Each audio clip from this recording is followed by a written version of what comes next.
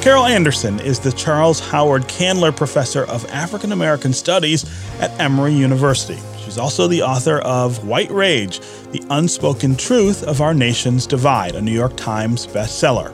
On this episode of Created Equal, Season 3, we'll hear my conversation with author and professor Carol Anderson.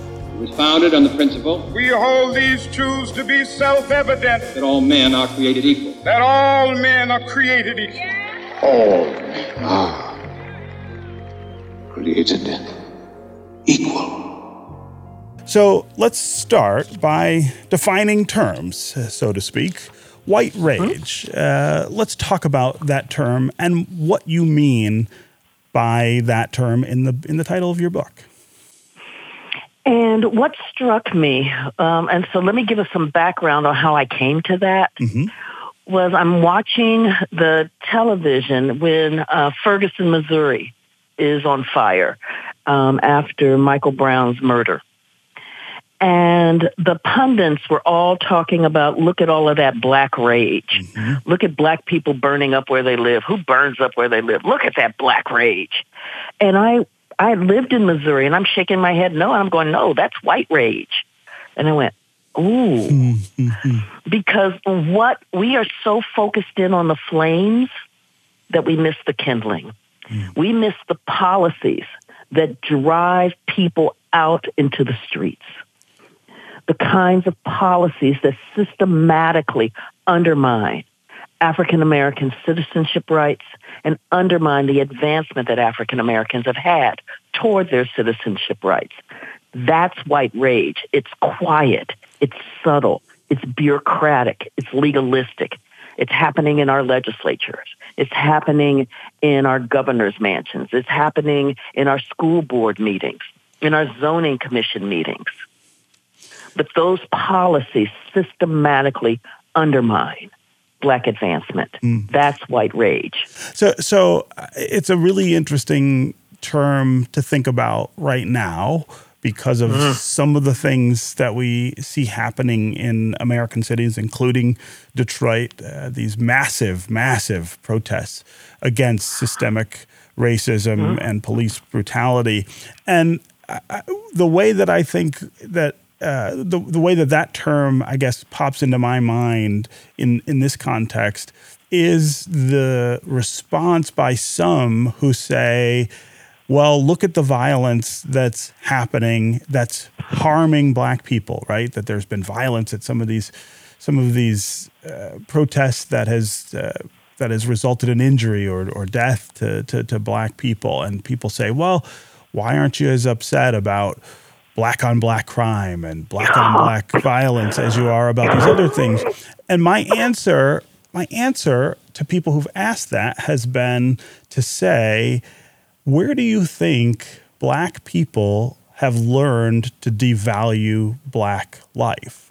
In other words, where does this violence that you see, whether it's perpetrated by white police officers or by African Americans themselves, where do you think the genesis of that comes from? It comes from the devaluation of black life that sits at the center of the founding of this country. And so whoever the perpetrator might be, whoever the purveyor of violence might be, the person is reflecting, as you say, white rage. That person is reflecting white supremacy. That person is reflecting the idea that black life does not have the same value as other life. And I have another response to that. And that is, one, the protests are about state violence against human beings, not about individual violence, but state-sponsored violence. And the shift to, well, what about black on black crime is a way to, it's a shell game where they move the eye off of state-sponsored violence into individual violence.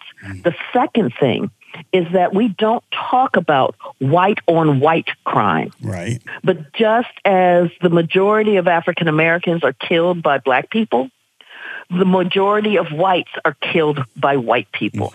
Both are above 80%. right? So 80% of the homicides of whites happen by whites. Right. So what we're having there when we talk about black on black crime is not even a concern about that, Right. but about a way to pathologize black people. There is something wrong with black people. That's the same thing that I saw with the, who burns up where they live. The narrative of black pathology is essential in the way of it to craft policies, be it policies dealing with education, be it policies dealing with the criminal justice system, or policies dealing with housing. The narrative of black pathology undergirds all of that. And so that's what I think of when I hear, and the third piece also goes to an issue of anti-blackness, which is the myth that black people don't grieve, don't care. Yes. When their babies are shot. And that goes back to the slave days when they would rip babies out of the arms of mothers on the auction block because, they don't care about the kids anyway. Yeah. So all of these pathologies are then that emanate from that period. We see in the policies and in the narratives to justify the continuing work to undermine black citizenship. So even when we're talking about the right to vote, it becomes, black people are criminals, and so they're going to steal elections. We have to protect our democracy from these black folks who will steal elections. Yeah. The narrative of black pathology is powerful. Yeah. So in your book, you write about various inflection points of white rage in American history, and one of them is the Great Migration, which is a time period that Ellison speaks to some in Invisible Man. Can you talk more about the backlash to black Americans' movement north to cities like Detroit in the 20th century? Absolutely. And so, one of the things to understand migration is that you have push-pull factors.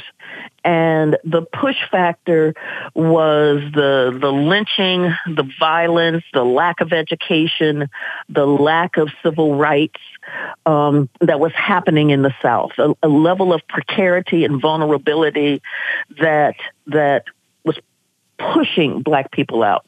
The pull factor was the rise of industrial jobs in the North. And the kind of sense that one black man talked about, we're going to be able to breathe freer. But up north, one of the things, as you know, what happened in Detroit was that there was an area in Detroit called the Bottoms, Black Bottom. Black Bottom, yes. And that was walled off, basically, for black folk. Well, with the Great Migration, about 10 times more African Americans were moving into that segregated neighborhood.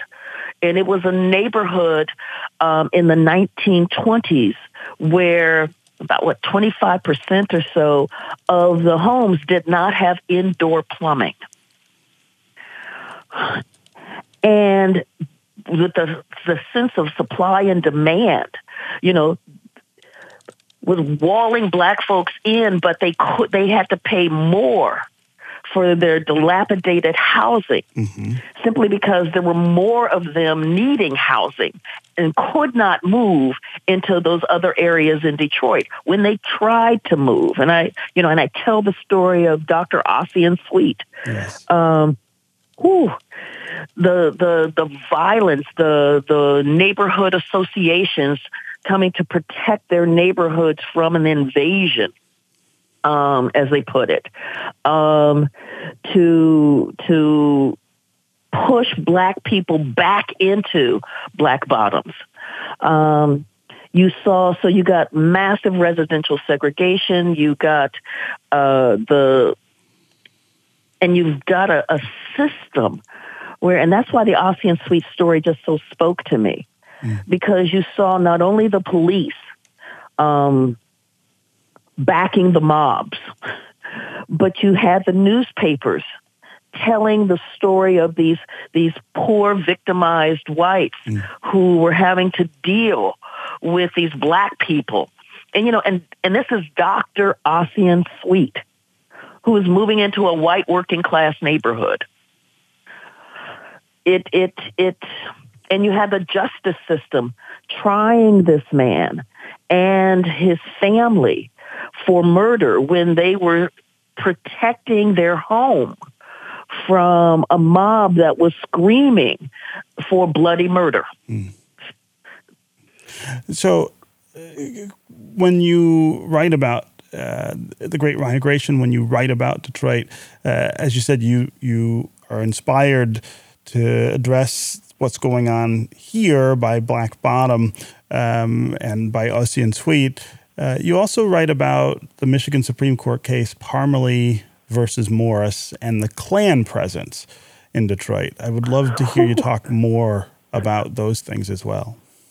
Yes, and the Klan presence was one of the things. So you had the mayor, and he was a liberal mayor. He was elected by a coalition of African Americans and whites who were doing their best to keep the Klan out of power. One of the things to remember about this moment is in 1915, D.W. Griffith's film Birth of a Nation hit big, and it was screened in the White House.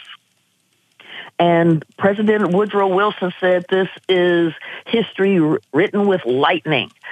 But what it did was it celebrated the KKK. And this period of the Great Migration is also the period of the second rise of the Klan.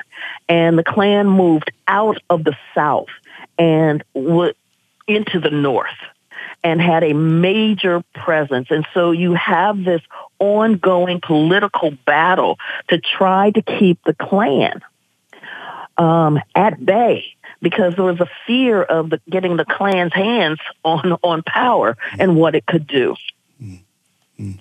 And I've been dealing with so many court cases right now. The Parmalee decision. Help me with that one, and as soon as you say it, I can get it. Parmalee versus Morris, the Michigan Supreme Court. Yes, and that was the one. I'm sorry. This is restrictive covenants. Restrictive covenants. Yes. Yeah. Yes. And it basically said that restrictive covenants are fine, and restrictive covenants are where when you are selling your home, there's language in there that whites can only sell to whites, and that this sale will be backed by the government. And so what this does, it's a way to keep our neighborhoods white. And it's backed again by the force of law. And again, this is part of what, when I talk about white rage and the kind of quiet, subtle, corrosive power of these legal decisions, that's what I mean. Yeah, yeah. That's what I mean. So you have somebody who is doing everything that they're supposed to do. And that's also one of the things I wanted to bring out in White Rage, is that we often hear these tales of if only black folk would, if only they would value education, if only they would work hard, if only they weren't thugs, if only they wouldn't do drugs, if only they would keep their property up. We all hear these things. And I document how African Americans, in the vast majority, do all of those things, and they are punished for it. And that's what we also have to understand about white rage. is that it punishes Black excellence, Black aspirations, and Black resilience. Let's take a quick break, and when we come back, we'll have more of my conversation with Carol Anderson. If this is fundamentally about not being able to see Black people as human, what is the solution to America's very difficult tensions and strife over racism and systemic inequality? Is there a chance to change that notion? Yes, there is, and it's going to take some long, hard work. And I think this is part of what we're seeing in this moment that we're in right now. Whites are realizing that the lives that they're leading have led to such incredible vulnerability. So when folks are saying, and let me back up and do this better. As newsrooms across the country close their doors, independent and unbiased journalism is more crucial than ever. We rely on you, just like you rely on us. This spring fundraiser, join us in protecting public media. Your support keeps us thriving. Invest in WDET's next chapter at WDET.org or tap donate in our mobile app. The vulnerability of the coronavirus and how badly that was mismanaged led to an economic crisis that has created hours-long lines to food banks and 40 million plus unemployed. Vulnerability. Then seeing the state-sponsored violence raining down on Black folk that then eddies out to whites, what we're seeing in Portland, what we saw in Buffalo, where the police just pushed down a white man, 75-year-old white man, and cracked his head on the sidewalk. That sense that something is wrong, the narratives that have been passed off as history, but are actually myths, are causing a reevaluation, a reconsideration. When you look at the New York Times bestseller list, you're seeing a number of books on there dealing with issues of racism, anti-Blackness, and it's how do we dismantle anti-Blackness in the United States. Mm-hmm. And that's the work that is being done now. And it requires that whites have the conversation with whites. That particular point, I think, is really important. This idea that this problem is among and about white America, as opposed to a problem that exists only between white America and Black America. I think that's one of the most difficult concepts for us to get our minds around, that this is about white Americans and the way in which they react to African Americans and African American progress and the very idea of what it means to be Black. And it is their problem and issue to solve on their own as much as it is with Black people. Right. And, and so part of the reason why we're here, and I lay this out in White Rage, is that Donald Trump is the white rage response to Barack Obama. It is that he is, when Obama, you think about it, Trump made his political mark with birtherism. This attempt to delegitimize President Obama, mm-hmm. to other him, to foreign him. And then we get Mexicans are rapists and criminals. When we have the election in 2016, with a lot of voter suppression going on, which is also a response to the election of Barack Obama, these voter suppression laws. Whites were the only racial or ethnic group, the racial group, that voted in the majority for Donald Trump. Mm-hmm. He had no skills. What he brought was white supremacy.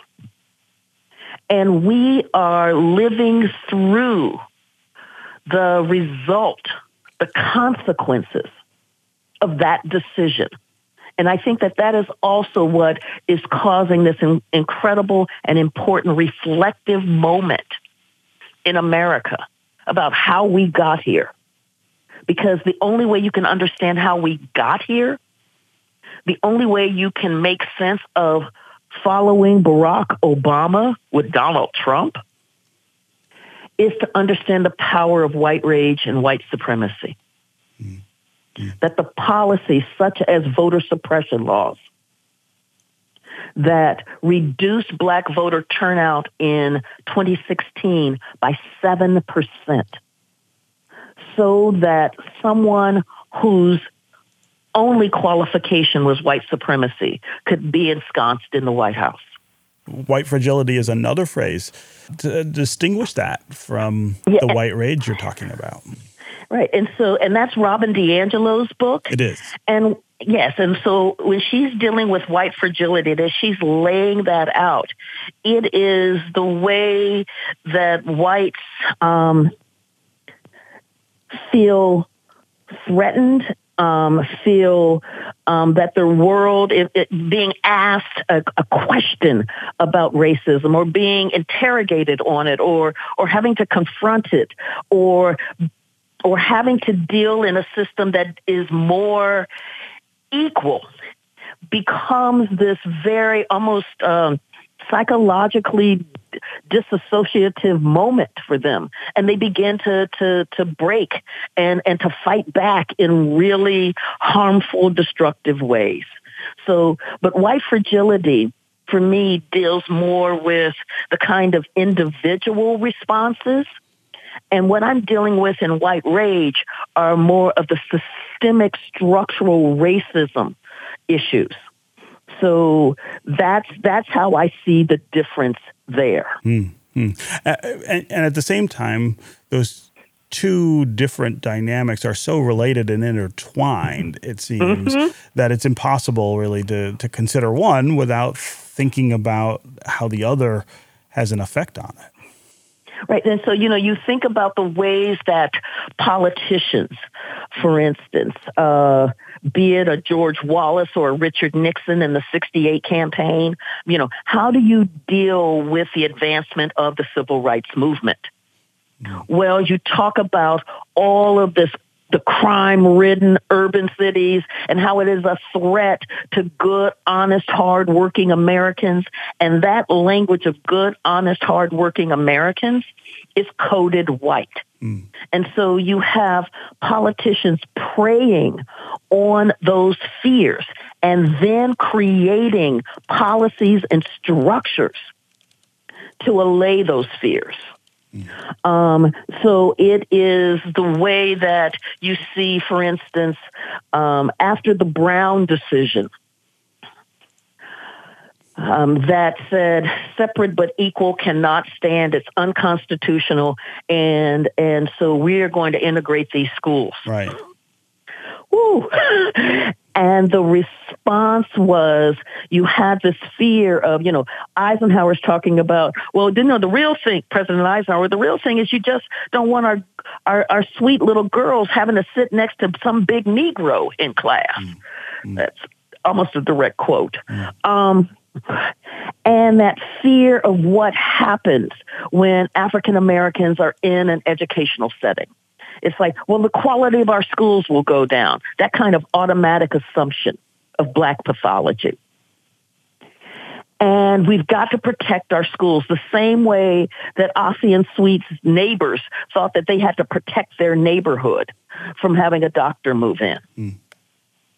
So those kinds of fears then help buoy the policies that keep undermining not just African Americans, but undermining America itself. I think about the war on drugs. The war on drugs really was a malevolent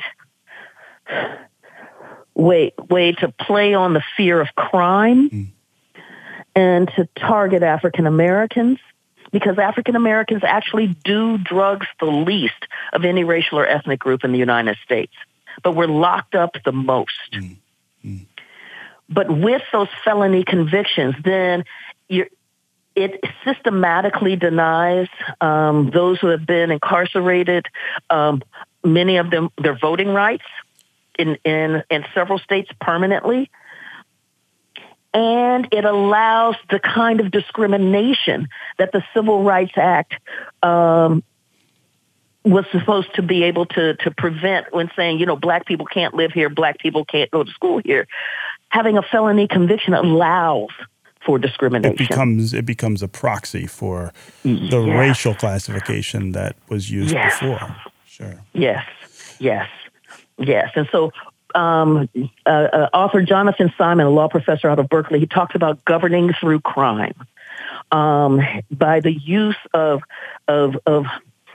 conjuring up this image of cities gone wild and being tough on crime, to prey on the fears of whites about security and their safety. Mm-hmm.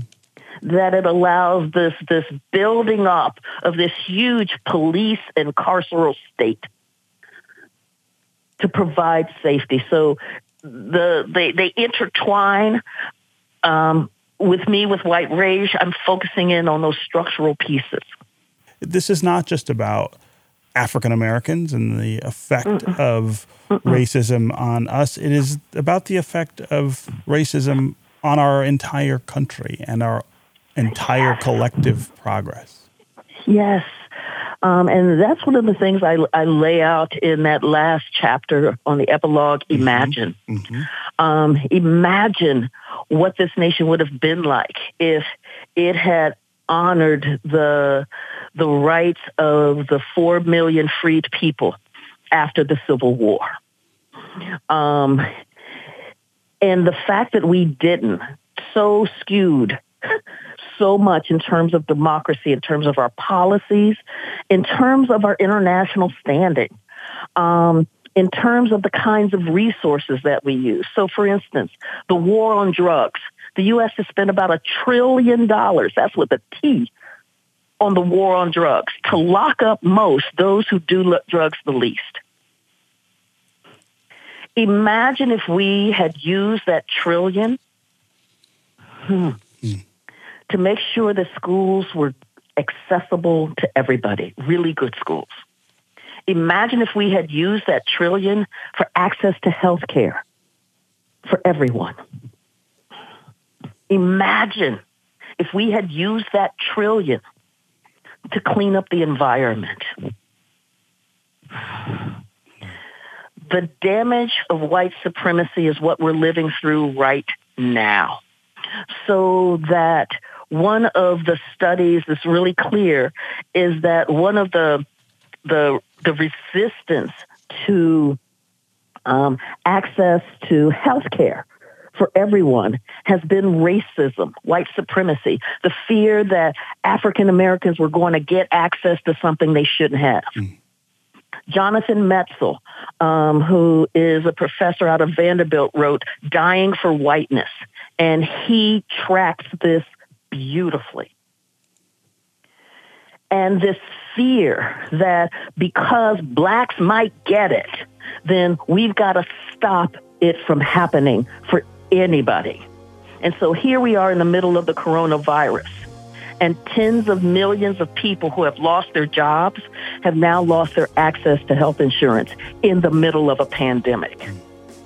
That's the power of white supremacy. That's the destructive power of white supremacy. We dismantle white supremacy and anti-blackness, we're going to have an incredible nation.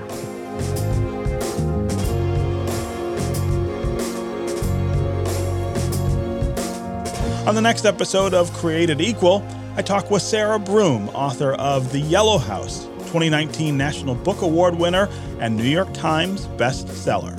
In a place where we are constantly performing often dual selves and needing to be many, many things, that you could sort of have a spot in the world where people know which name to call That's a profound idea.